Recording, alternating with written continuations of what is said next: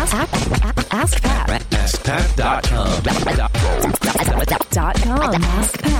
AskPat.com. Hey, what's up, everybody? Pat Flynn here, and welcome to episode 552 of Ask Pat. Thank you so much for joining me today. Now, here's today's question from Paul. Hi, Pat. This is Paul Miners from Auckland, New Zealand. A big fan of the podcast and really appreciate everything that you do for the SPI community. I have a question about email lists and cleaning your email list. I've been building my audience and growing my email list since the beginning of this year.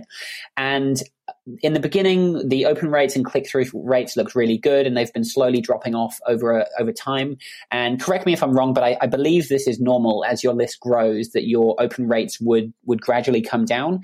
But what I'd like to ask is that what do you recommend for methods for cleaning your email list? So how could I go about removing inactive or non-engaged subscribers from my list so that I have a really engaged, active audience? What kind of techniques or methods or criteria would you use for doing this? Thanks, Pat. Like I said, appreciate everything that you do. And thanks for answering my question. Hey, Paul, thank you so much for the question today. I really appreciate it.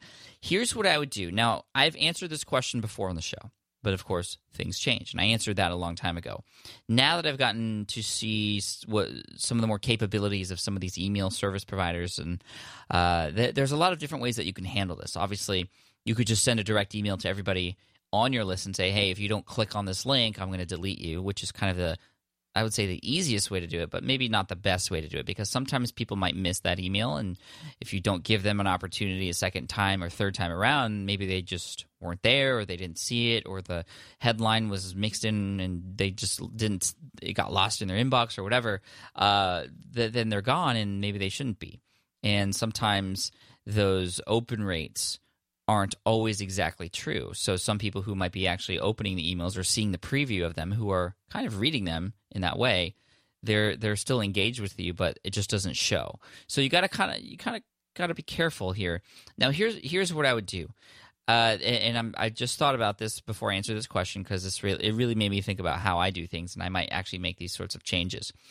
So, of course, you're absolutely right. It's very natural that when people sign up for an email list, those initial emails that they get in that follow-up sequence, especially that first one, they get the highest open rate. And over time, people start to die down.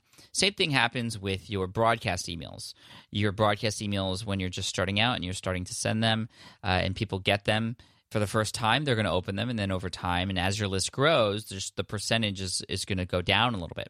So here's what you can do. In your follow-up sequence, in your autoresponder series, this is what you could do. After a certain amount of emails, you might have to play around with how many, but after a certain amount of emails, you can have a call to action where people have to click on something to say that they like the emails. Maybe it's a quick survey. Do you want to continue getting these emails? Again, it's a way to serve your audience. You always want to make sure that whenever you ask your audience for something, even if it's for your own purposes, you're still turning it into a way where they know that they're also being served. This is why when I have my email list, when people join my main list, I want them to click on one link that puts them into a specific bucket, which then puts them into another set of emails based on the answer that they gave to this question, essentially surveying people through this email list. That's very much for my own purposes, right? Because I want to send emails to people that matter to them, and not emails that don't matter to them.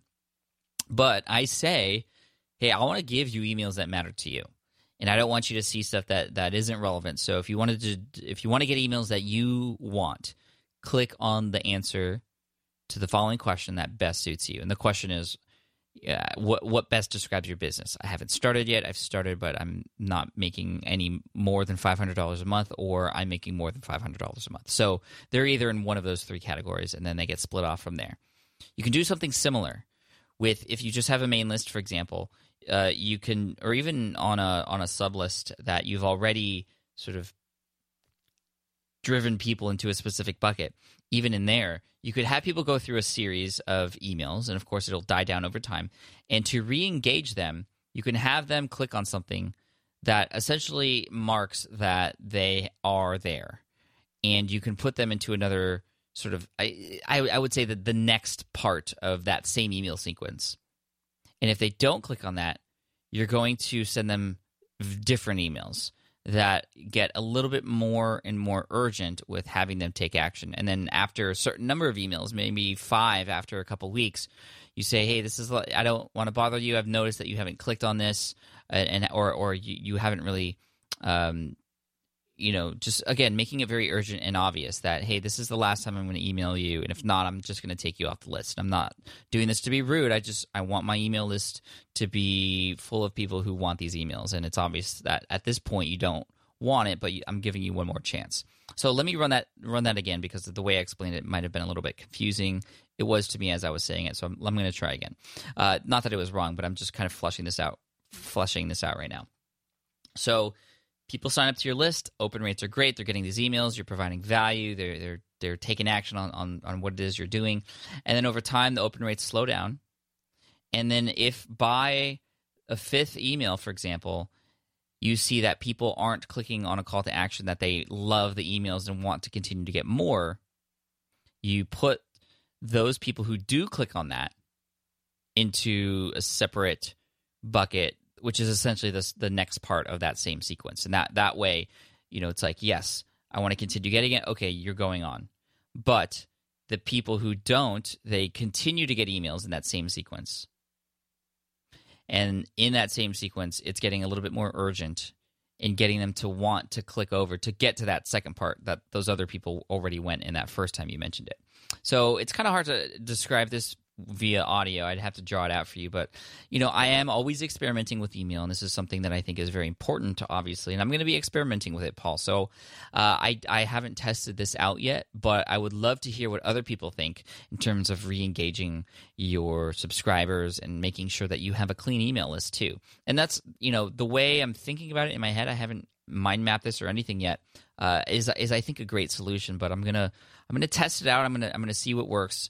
The new redesign of the Smart Passive Income blog is coming in April, and with that, I'm going to be adding more emails to my email sequences and changing things around a little bit, and this is very much going to be a part of that too, because I definitely want to keep people engaged, and I definitely want an email list that's active and clicking on things. So, Paul, I want to thank you so much for the question. I hope this at least gets your gears going and helps you a little bit. For those of you in the audience who have something to add to this, please use the hashtag AskPat525. Again, that's 552, excuse me.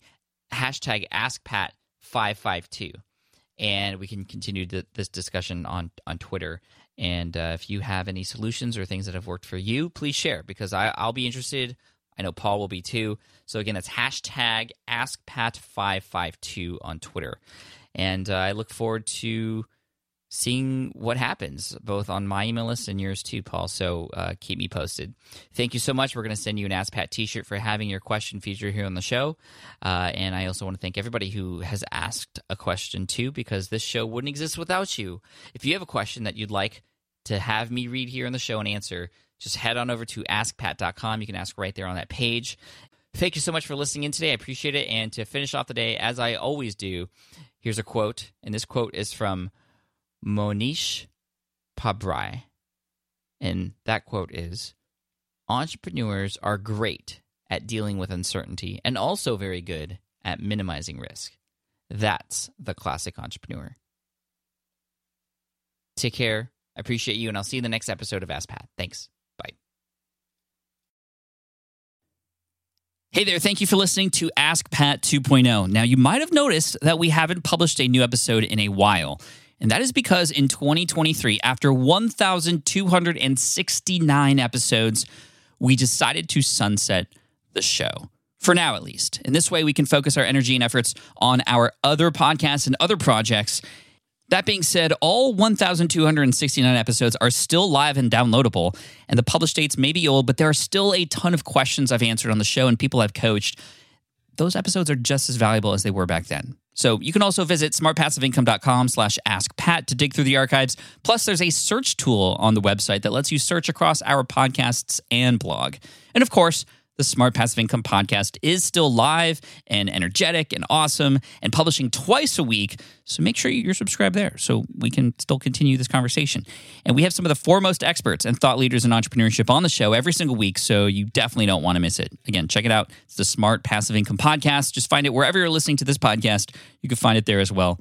Thank you again for listening in, and I'll catch you in the next one. Cheers.